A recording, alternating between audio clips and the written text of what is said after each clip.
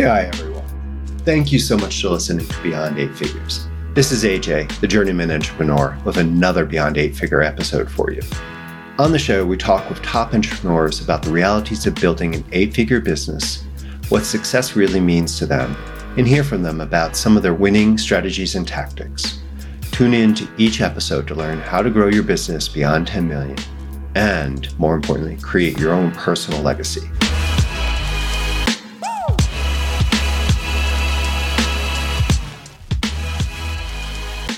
Hello, everyone.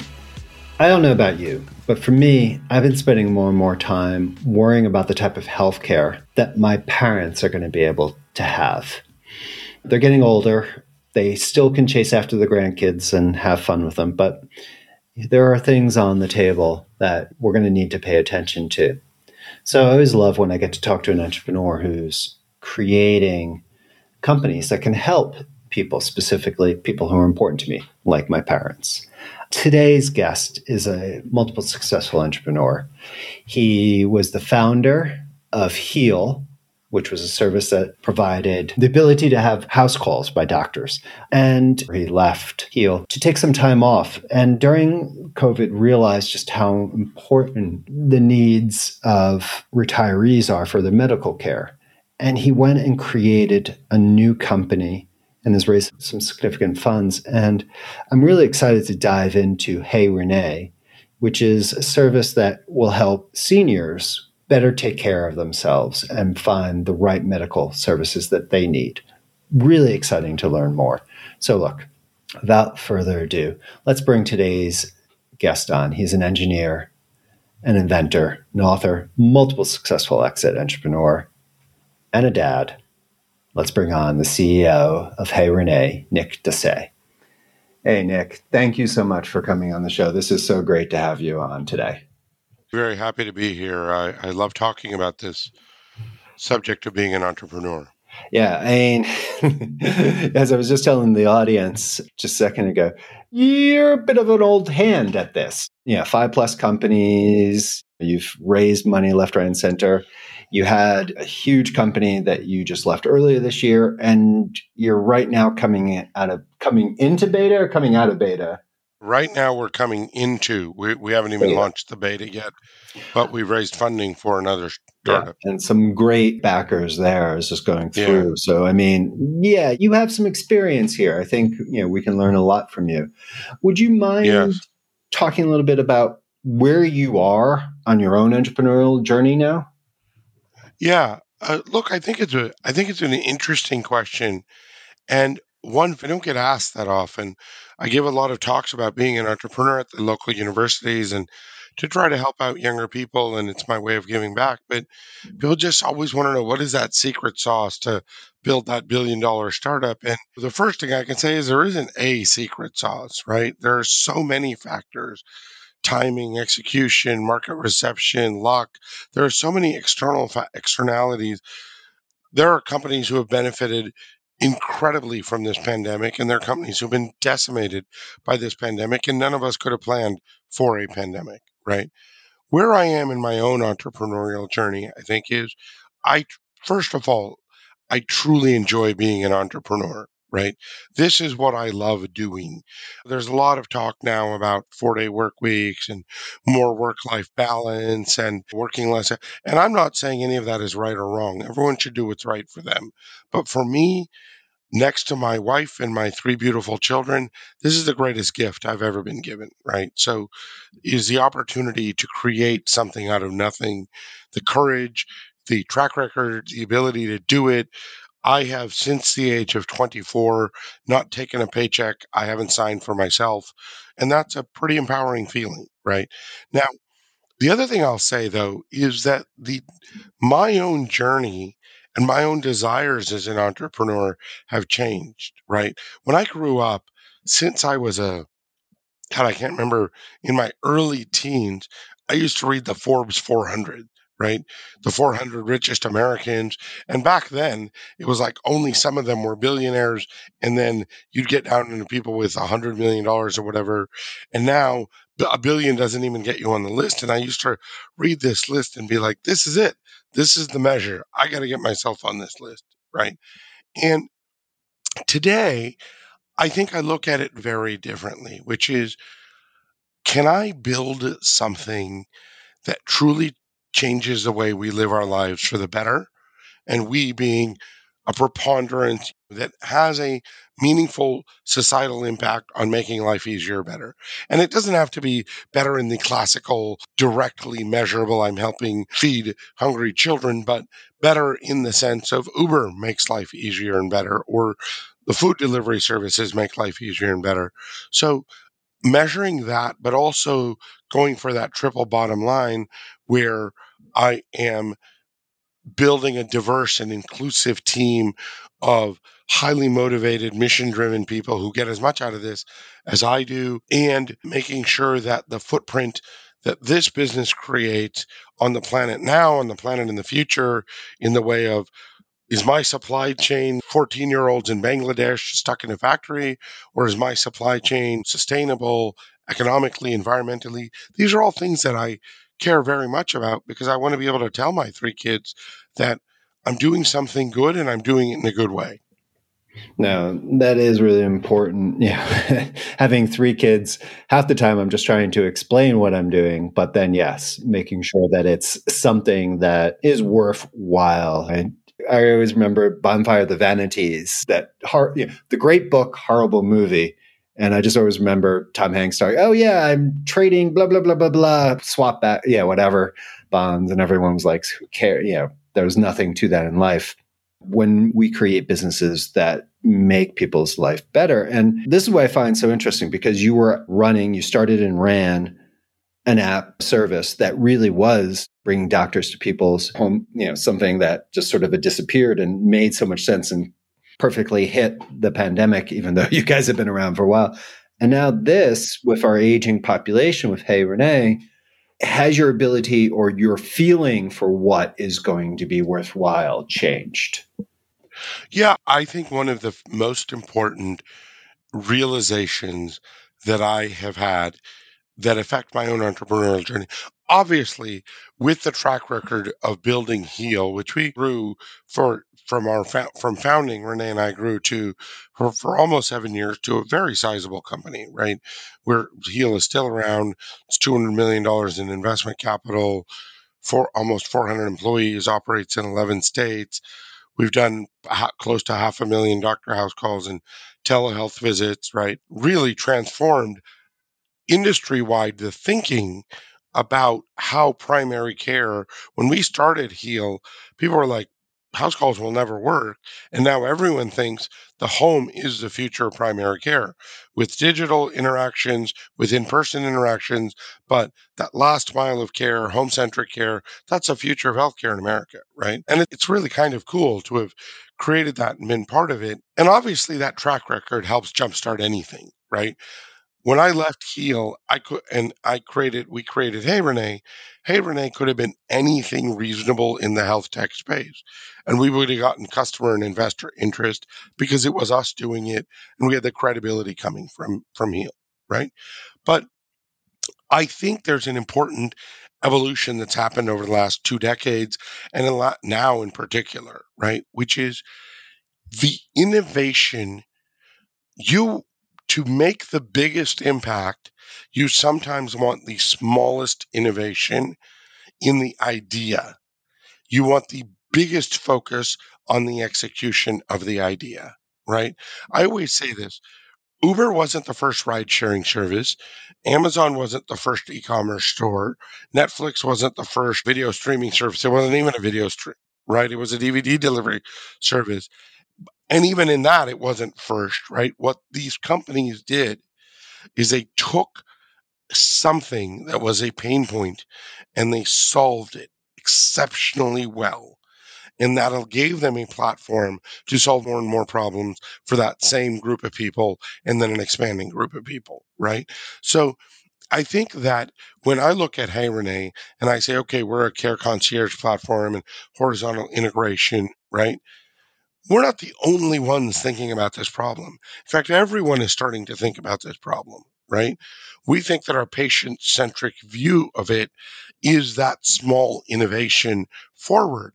But fundamentally what is going to define if HeyRenee is successful or not is how flawlessly we execute this as a business and as an end user service for the patients we actually want to help and manage on the platform. I love that, because when I was looking at HeyRenee, I'm an angel investor, so I was approached by some doctors out of Harvard who had been involved in some research around the benefit for terminal patients around advocates. Having advocates, they wanted to build a digital platform, but their understanding the digital space, their tech team, it was a mess. And like, I walked away, but I kept that concept of like, oh my God, having an advocate and seeing the benefit. And then in so many different industries, that concept of the support network, just having someone there. And I was like, God, someone should do it. And then I see it and I'm looking and I'm like, oh my God, different approach, different things, obviously. But I was just like, it's not the idea. It's the ability to execute and your history on this. Do you feel your ability to bring a team, money, concepts together has changed over the years as your ability to make it happen? I think there's a couple interesting points to make about this. You mentioned Harvard. When I was 27, when I finished my grad school in engineering at the age of 22, I applied directly to an MBA program. I applied to one program. It was Harvard Business School. And I was like, okay, I want to go get the Harvard MBA, right? And they had this, you have to work 5 years and whatever. And I always thought to myself, if I work for 5 years, I'm not going to need the MBA, right?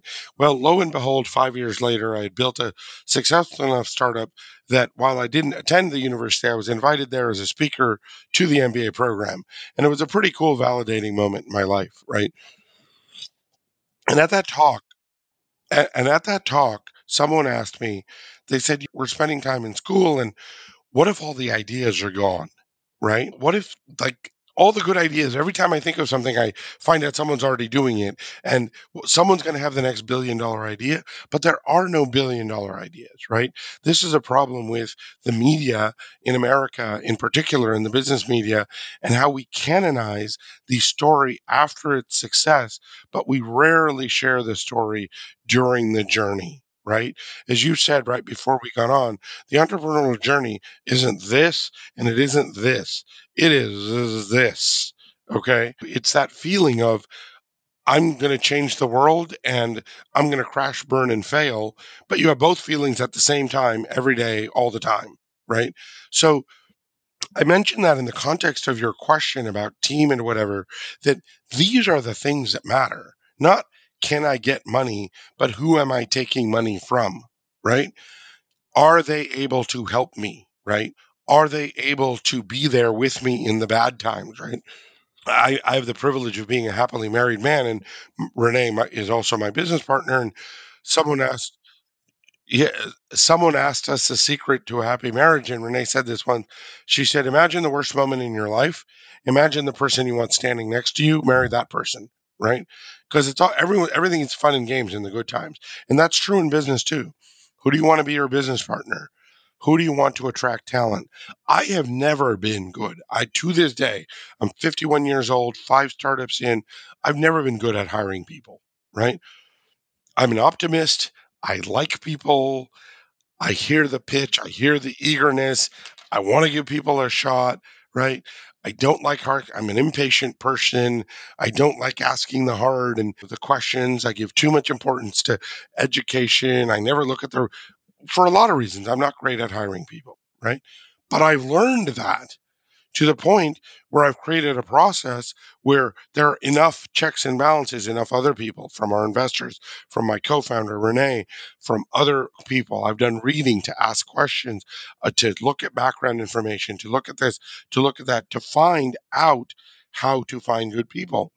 That being said, the most important thing is that the success I've had at Heal in this space, in the broader health tech space, is a magnet for the top investors and um, the top talent, so that I am able to pick and choose from the best people out there and put them to work. But the other thing I'll say is that best is not always best, right? The New Jersey Nets put a team together with James Harden, Kyrie Irving, and Kevin Durant. And last year, some of them spent time injured and they lost in the Eastern Conference Finals. And everyone was like, this is their year, right? Well, who knew Kyrie Irving was going to go off and become an anti-vax nut job, right? He's a Nobody flat knew that earther. at the Come time. on. Yeah, he's crazy, right? But he's costing the team dearly. So often looking at someone's previous success but abstracting the in abstract of the chemistry with your team, right? I'm a human being. Renee's a human being. Our chief product officer, who's phenomenal and a great find for us, Alexandra Cohen. We have great chemistry together. We want to add a fourth and fifth person to our leadership team that work with that alchemy of human chemistry, right? And not are just great and great for some other group of people, but not great for us. Yeah. We all hear about it, like the no asshole rule, the no this, but it's fitting people in. I've spent a lot of money and a lot of time hiring fancy salespeople or successful past salespeople who were system people. When you're trying to get something, you have to find people who can build a system who may not have the success of someone who worked in a system, but they built it. So where they've come, the stage, all those things becoming. So yeah, learning that experience that you've built up is worthwhile. Now, I love it because we've had another guest who named her company We Are Rosie after her daughter. So you've now given me a trend. I now have. So how did you go about naming this after your wife? Because I mean, it's such a great name. Well, so there's a couple of factors that are the objective ones, and then I'll tell you the actual story of the specific name. Is that one of the reasons people are picking names like Rosie and HeyRenee and that is that domains are harder and harder to get for anything that's we paid $1 million to acquire heal.com, right? $1 million, literally. Now, it was worth it. It's a 4-letter name. It was a perfect name. The name is the brand, right? It's just but with this product, we wanted to convey the feeling that there's someone you can talk to, right? As soon as you put hey in front of a name, it feels like I'm going to talk to somebody. Hey Siri, hey Alexa, hey this, hey that, right? Hey, just something we say. So that was a thing. So as we're thinking about this idea, and we have these parameters. Hey, we want it to be conversational. We want it to be approachable to the human being, right? There are some great names out there that are B2B names, right? There's a company in this space called Transcarent. Okay. Transcarent's a cool name, but it's not for a 75-year-old retiree to use to get help with their healthcare, right? It isn't what they're going to think about, right? I use Transcarent, right? So we wanted to create a consumer name. And then during this time that we're thinking about this, Renee, who's a physician, my wife and my co-founder and the actual Renee, she's a physician. She went to her dad, who's 78 years old, went in for what is supposed to be a routine back surgery, right? And he went in on a Friday and was supposed to be discharged the next morning, ended up staying at the hospital for 4 weeks. All kinds of complications, ICU stay, this, that, whatever. And Renee not only had to help take care of him when he was in the hospital, because he was pretty sick for a while, when he came home, he was pretty disoriented, right? When's my physical therapy? When's this? What pills do I take? And he would call Renee and his daughter. Hey, Renee, what do I do about this? Hey, Renee, what do I do about this? Hey, Renee, what do I do about this? And we're like, everybody needs a Hey, Renee. Everybody needs Renee, right? Everybody needs this person in their life. Right now, we're building software to be that person because Renee is not scalable to serve millions of people. But literally, as I heard her dad asking that, I'm like, this is it. We should call it Hey Renee. I love that. I mean, it is such a good thing. And I could so see it's like I've watched 5+ years. My parents, well, not so much my dad, but my mother become familiar with Amazon and hey Alexa, this, Alexa, this. So I could so see there being something where she could use something that's supporting this.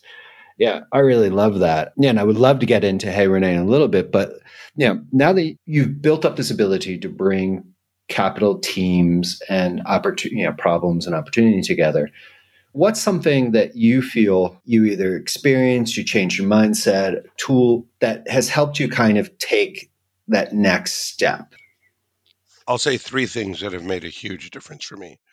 The first one is very personal, right? Which is both working with my wife and having children. When we started Heal, we had just started our family. Today, we have a 7-year-old, a 6-year-old, and my 3-year-old little princess. And we, working with my wife, allows me to completely be myself and open. I'm not selling myself to her, right? She already has an impression of me. It is, she knows I'm good at this and I'm not good at this. And she's a no bullshit kind of person, right? So she will call it and say it and be like, look, stop spinning. She will keep me grounded and real. And I know I can 100% trust her. She doesn't want to steal my money. It's her money too, right? She doesn't want to, her success is mine and it way beyond the context of the company. That has given me a lot of foundational comfort to be myself, and being myself is the best I can be in a bit as a business person, right? But where the children have come in is to give me perspective. And people always say this, but I never appreciated it until I had kids. You can have the worst day at work or the best day at work, okay? And I can go home and my son will run to the door with his Lego and say, Daddy, I need help with this piece. Or my daughter, my 3-year-old will run to the thing and say, Daddy, let's go play outside, right? And none of this matters. None of this, it all fades to black because it's like, I don't care. None of it matters. And that is actually makes me very focused and that much more determined at work to make good decisions and smart decisions because I do have so much joy. I'm blessed to have so much joy in my personal life, right? The second big thing that I have learned is to not let action come in the way of efficiency.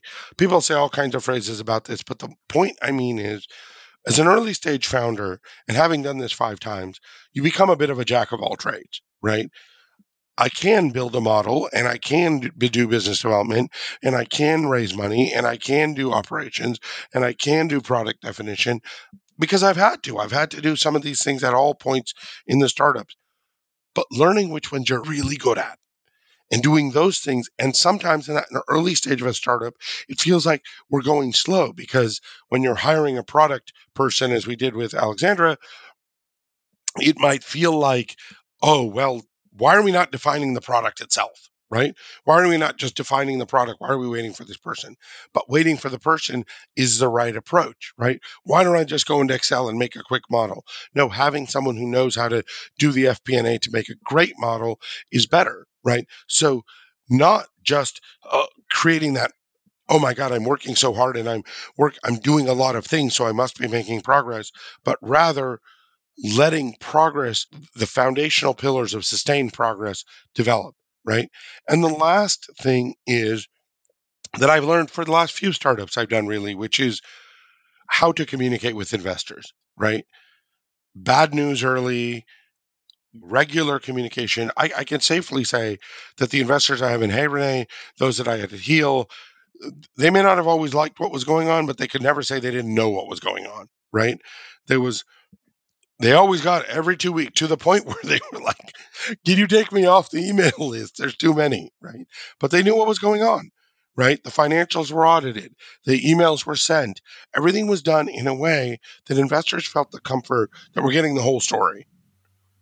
Yeah, and it's so funny as an entrepreneur and thinking back on my efforts, but even more so from an angel investor point of view, the companies that have been successful in my investments, even when things are sideways, even when they had no clue, they were just like, hey, this happened. We're just working on our marks. They don't go dark because I think you can hide. Yeah. Yeah. And you know what? This is an important learning for entrepreneurs. You're gonna your boat's gonna hit the rocks. Shit's gonna hit the fan, whatever you want to call it. It's going to happen a lot. There's already been a significant issue in the 2 months HeyRenee has been around that we had to deal with, right? Once your investors are giving you money, they're in. They're there. They're with you. They're in the boat. So telling them the boat is not telling them the boat is taking on water is just not preparing them. And people hate surprises. And if you pick the good investors, they can be helpful or at least supportive. I remember a couple of really tough days at Heel, and I had investors, people would call me and say, Nick, what can we do for you, man? You take this stuff very hard. Can I, you know what? Literally, I had an investor call me. I will never forget this and said, Nick, I'm sending you, you're going to take, it was a Thursday was the next day, right? You're not going to go to work. I refuse to let you go to work. I love going to the spa, right? This was pre-COVID. I got you a spa day at the Montage. Go enjoy the spa, right? You need to plug out. And whether it's that or helping you with the actual issue at hand or recruiting the person or getting the deal or restructuring or more money, if you make them, if you assume that your investors only want to know the good news, you're making a mistake. If you assume that there's not going to be bad news, you shouldn't be an entrepreneur, right? The bad days are the good, important days, right? What is that famous line from the movie Wall Street, right? You find your character when you're at the bottom of the abyss. No, that is a good one. And it is true because it is always your ability to build the relationships with the people who are going to matter, investors, your employees, your significant others, your family, putting that effort in. I like that seems to be a consistent approach you're having to it. Like put in the time, put in the effort, because then it helps across. I got very lucky with my last company I sold. We had skyrocketed and we got way too big for where we were, for what we were built for. We doubled in a year and it was just like, yay. And then all of a sudden everything fell apart and we like dropped to 80%. And yes, I regrew it. And then I was like, done, burnt, sold. I had gotten cocky and I hadn't put in the efforts to keep the important things around. Thank God, at least my family. But, it is a big difference when you consistently put that effort in. It helps because there will be moments where you can't keep everything up in the air. I would love to hear a bit more about where you're going with HeyRenee, because I've looked at things like this before, but even now in my own life, I'm living in southern Spain and I literally have hired a personal assistant just for appointments and translation and for just coordinating things, family of five, nothing horrible or whatever, but just more of like, okay, how do we do this? And healthcare has become highly complex. I would love to hear about where you're taking this, because this is, I know I would love to get from my parents and probably not too far down the road for myself. So I would love to hear more about where you're going with this. Well, look, I think that when we stepped out of Heel, we really, first of all, took the time to think about what we want to do, right? And there were a lot of opportunities. There are a lot of opportunities, right? We were accomplished people. We could have gone into a large company, done another startup, been hired into a funded startup, worked together, worked separately. So we looked at some critical trends in the understanding of HeyRenee. Renee's father's experience was obviously a catalyst for the naming and for the understanding of how this product needs to work. But fundamentally, globally, with the exception of very few countries, we're living in an aging population where people are having less kids and people are living longer at the same time, right? So people like you and I are called in the sandwich generation, where we typically have had kids later in life than our parents did, right? As in, I'm 51 years old. My oldest is 7. When my father was 51, his oldest was 18. When his father was 51, his oldest was 22, right? So that makes a huge difference. And our parents are living longer, right? When my father was 51, his parents were gone, right? Within the few years, plus or minus, right? God willing, my parents are doing well and will be around for the next decade plus 2 decades, right? So given so that's one key trend in America, in Western Europe, in Asia, with the exception of China and India, populations, in Russia, Japan, populations are getting older. People are having less kids later. People are living longer. Number two trend, in the world, there are 2 billion more people who have used a smartphone than have ever seen a doctor. Okay.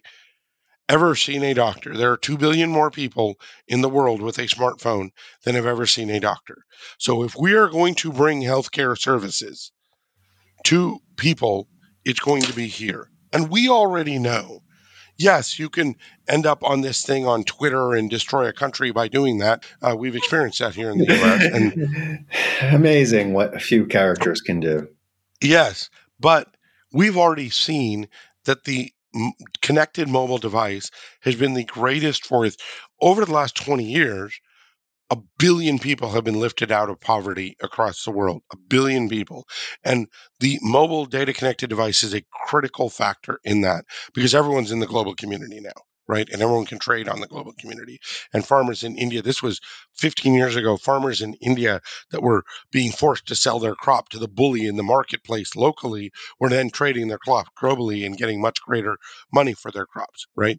So we looked at those trends and we said, look, there's going to be a digital. And the third trend was here in the US, been about $20 billion of investments into digital health point solutions, a solution for diabetes, a solution for mental health, a solution for telehealth, a solution for home this, a solution for labs, a solution for, I could go on and on. And we looked at that and said, okay, patients are confused. They're older, so they're taking more medications, more chronic conditions. In the US alone, 100 million Americans have 2+ chronic conditions, take 8+ medications a day, and consume 92% of healthcare dollars here, right? Those people are getting older, low health and tech literacy. They need help. How are we going to give them help? That's where HeyRenee comes in. We don't want to be your doctor or your mental health provider or your pharmacy or your wheelchair delivery service or anything else you need. We want to be your interface to all of them. So, HeyRenee, just by saying, HeyRenee, you can have literally a voice enabled conversation, a text conversation, or a human conversation with someone who will put all the pieces together so that your doctor knows what your psychiatrist said and your psychiatrist knows you didn't sleep well last night and the benazepril that your nephrologist prescribed for high blood pressure gets delivered to your house and then you reminded to take it. And if you take it but your blood pressure isn't going down, the nephrologist hears about that, so they may move you from benazepril to amlodipine because maybe it's more effective for your particular condition. And if you say that you're feeling fear or depression, then we call you and say, hey, what's going on? Because if you look at most obese people who have obesity driven type 2 diabetes, there are mental health issues, loneliness, sadness, depression, anxiety that are preventing them from engaging in their own healthcare. They've given up. They don't care. Right. So we look at all of those parameters and say, all of these point solutions integrated on this data connected universe in an intuitive and delightful interface for the patient and their caretaker, you for your mom and your mom for your mom, can be a true revolution in healthcare. And that's what we're building with HeyRenee. No, I like it, especially because on the back end with machine learning, just advances in the ability to manage. I know my mom has become somewhat of an expert. Her oncologist gives her one thing to deal with, one thing. She's just had hip replaced, and oh wait, no, I can't have that because this. She has something else, again and again, these constant things, and it is difficult. And I know I'm not looking forward to that. And then being able to have that data behind the app is something that could be amazing. Being like, okay, if you have this, these are the likely situations. Here, take a look at this, do balance these things, keeping everyone aligned. Just, as you said, just incremental progress executed well. But the longer term, I can so see this being so much more, like having so much more of the concept of your healthcare behind and balancing things for best outcomes long term. Well, and I always talk about this paradigm in healthcare. It's sort of humorous, but not, which is, well, the surgery was a success, but the patient died, right? And it's this mentality that hospitals and the entire healthcare system are very vertically organized, right? Oh, you need back surgery? I'm the neurosurgeon. My job is to come in to do the back surgery. Oh, well, the strain from that caused you to have a heart attack? Well, the surgery was a success. You died of a heart attack, right? But patients not only want to be looked at horizontally because everything affects everything else, right? If I can't get out of bed because of my back pain, I can't do the stretches that will help my diabetes or my whatever, right? But patients also, you know what aging Americans want to be looked at as human beings. They don't want to be they don't want to be called diabetics or cancer patients or hypertensives or kidney patients. They want to be called girlfriend or boyfriend or grandmother or parent. They're dating and they're out there and they want to go to restaurants. They want to live their life, right? And it's high time if we want to truly treat an aging population and all Americans and all people with respect. We can't look at them as a disease or the sum of their disease, but look at them as enabling the life they want to lead and making their health conditions as much in the background because they're so well managed that they actually A, do get better, and B, spend more time being well and less time getting well. Watching my parents split old and watching them date is sort of like, ooh, cringe factor, but it is their happiness and their lives and everything moving on. It is such a thing that for both of them, healthcare has become an issue because they're having to jump through so many hoops that are more about the system, not the care. I really think, I'm really excited to see what you do with it. And if you're taking on beta, I would love to get on that list, get my parents on that. We'd love to have your parents we're doing an alpha right now and would love to have them on it.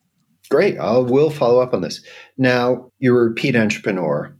You've built up a skill base. You've had successful exits. You've hit what many people would consider success, but yet you keep doing this, which is amazing and great. And I love it because there's a chance that if this works, my parents will have a better life and hopefully than me down the road. But the idea is, how do you look to define your success? And has it changed as you've achieved other people's concepts of success? Yeah. So my concept of success is built on two things, right? The first is building a product or service that really does improve the way everyday people live their lives, right? And it doesn't have to be in healthcare. This HeyRenee is in healthcare, and I like the space, and I feel like I know about the space. But Netflix or Uber or Grubhub or Seamless or DoorDash, they've all improved people's lives, right? Because I can spend less time going to the grocery store because of Instacart, and my kids can watch separate videos on their iPad because of Netflix and whatever the case may be, right? So building it to a point where it becomes what I call in the fabric of American society, right? Uber is something everyone knows. Everyone says, "Oh, just use an Uber to go there. Just Google it, right? Just go on Amazon, right?" Netflix doesn't have it. Well, it doesn't even exist if Netflix doesn't have it, right? Now the streaming wars are heating up and that may be changing, but I want to build a product or service to that place, right?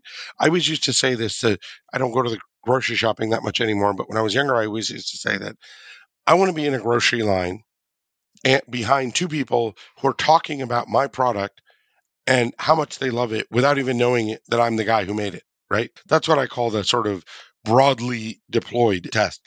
And we didn't get all the way there, but we got a fairly decent part of the way there.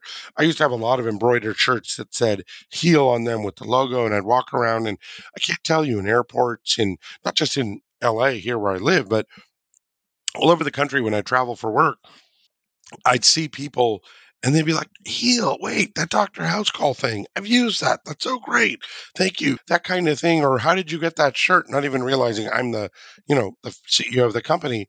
So, but really to take it to the next level, right? The second definition of success to me is to what my wife says. She said this to me the other day. It was so sweet. She said, "You deserve a unicorn, right? You deserve to build a company that has $1 billion plus exit, sale, IPO, whatever. And I've had some exits and some sales. And she's like, you deserve to. And then the third piece of it would be to put that money to good use, right? And in my opinion, taking actors to the just above the exosphere is not a good use of that money, with all due respect. Good for Captain Kirk and good for them. But my definition of a good use of money is helping underprivileged children or planting trees, right? And those are, if the people in the world with a net worth over $30 billion all gave 10% of their net worth, we could plant enough trees to significantly curtail climate change, right? It's not that much money. And if I ever become into that, it's not, I think what I want to say is that it's not about Lamborghinis and mansions and whatever anymore. I wear polo shirts and track pants to work. I drive a small Chevy Bolt. It's an electric car. I was looking at the other popular electric car until they moved their headquarters to Texas, and I don't think that I support the politics involved in that. So being a good person and using my money for good. Yeah, using it in a way that makes it worthwhile. No, I really do appreciate this. And like I said, I am really excited to see what you do with HeyRenee, because this is something that I think is going to be very important to a lot of people. It is needed. You've got that in the target, and it's nice hearing your approach and seeing your approach and going over your history was not for the wild swing, but the get on base and just work, to grind it. Just work. Approach. You got to love the work.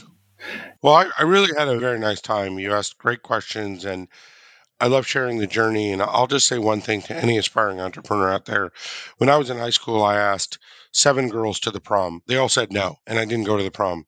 And why am I sharing that story? Because none of them killed me. They didn't spit on me, and they didn't slap me across the face. And what is the point of that? Don't be afraid of the word no. You're going to hear a lot of no's from investors, from prospective hires, from customers. So what? They don't kill you. Every no brings you closer to yes, right? So if there's one last thing I would say, it's that. Cool. Well, thank you so much for not saying no to coming on the show. And look, Nick, I can't wait to talk to you again. Thank you so much. Thank you. I love when I get to have entrepreneurs on the show who, in the process of talking to them, I'm just shouting inside my head, just take my damn money, please. This was a great episode because HeyRenee is such an amazing concept and such a necessary concept in our world right now with the complexities of the healthcare system and so much happening. I am just so excited to try and get my parents in the beta program, but even more importantly, when HeyRenee rolls out, to have them in the program. So I love it when I get to, learn about some product that I just want to give my money to. 1, 2, 3. This is the best part. There's so much to learn from what Nick shared with us today. I mean, such an experience and such a great entrepreneur. And I love that sort of doing it because you love it. He was talking about how much he loves being an entrepreneur, that there's stuff for our work week and all this, but it's about putting all of your effort, your mental focus, your being into doing it because it brings you purpose. And that was really cool because he really followed it up with, not just because he was trying to make money, but the two things I found so cool was, one, to make the world a better place. And he had a very broad definition. He wasn't trying to define it for everyone. But if you look at heal, with being able to have on-demand doctors come do house calls, that's huge. And during COVID, such a great service. But now with HeyRenee, his new company, the value that retirees and senior people and people who are important to our lives are going to get from this is just huge. That is creating, from your own entrepreneurial efforts, a better world. So really kind of diving into that.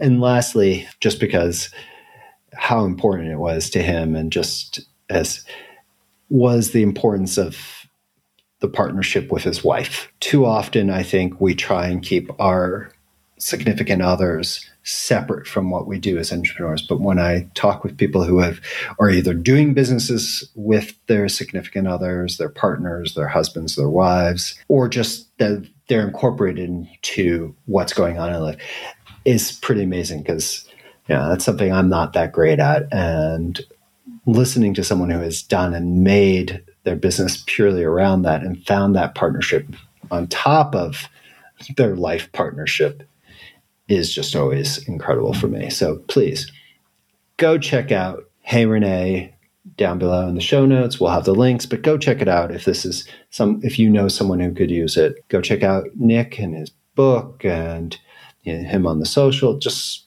some great stuff for you to go there. Everything's going to be down there in the show notes. So please just go and look. If you found value in today's episode, please share it with someone who may learn something from this. Let them have it. And, I can't thank you enough if you share it. Also, go jump on the social and let us know what you think.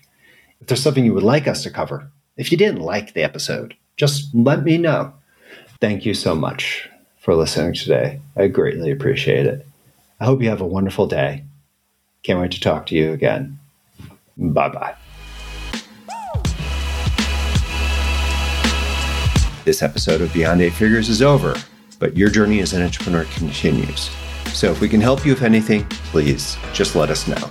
And if you like this episode, please share it with someone who might learn from it. Until next time, keep growing and find the joy in your journey. This is AJ, and I'll be talking to you soon. Bye-bye.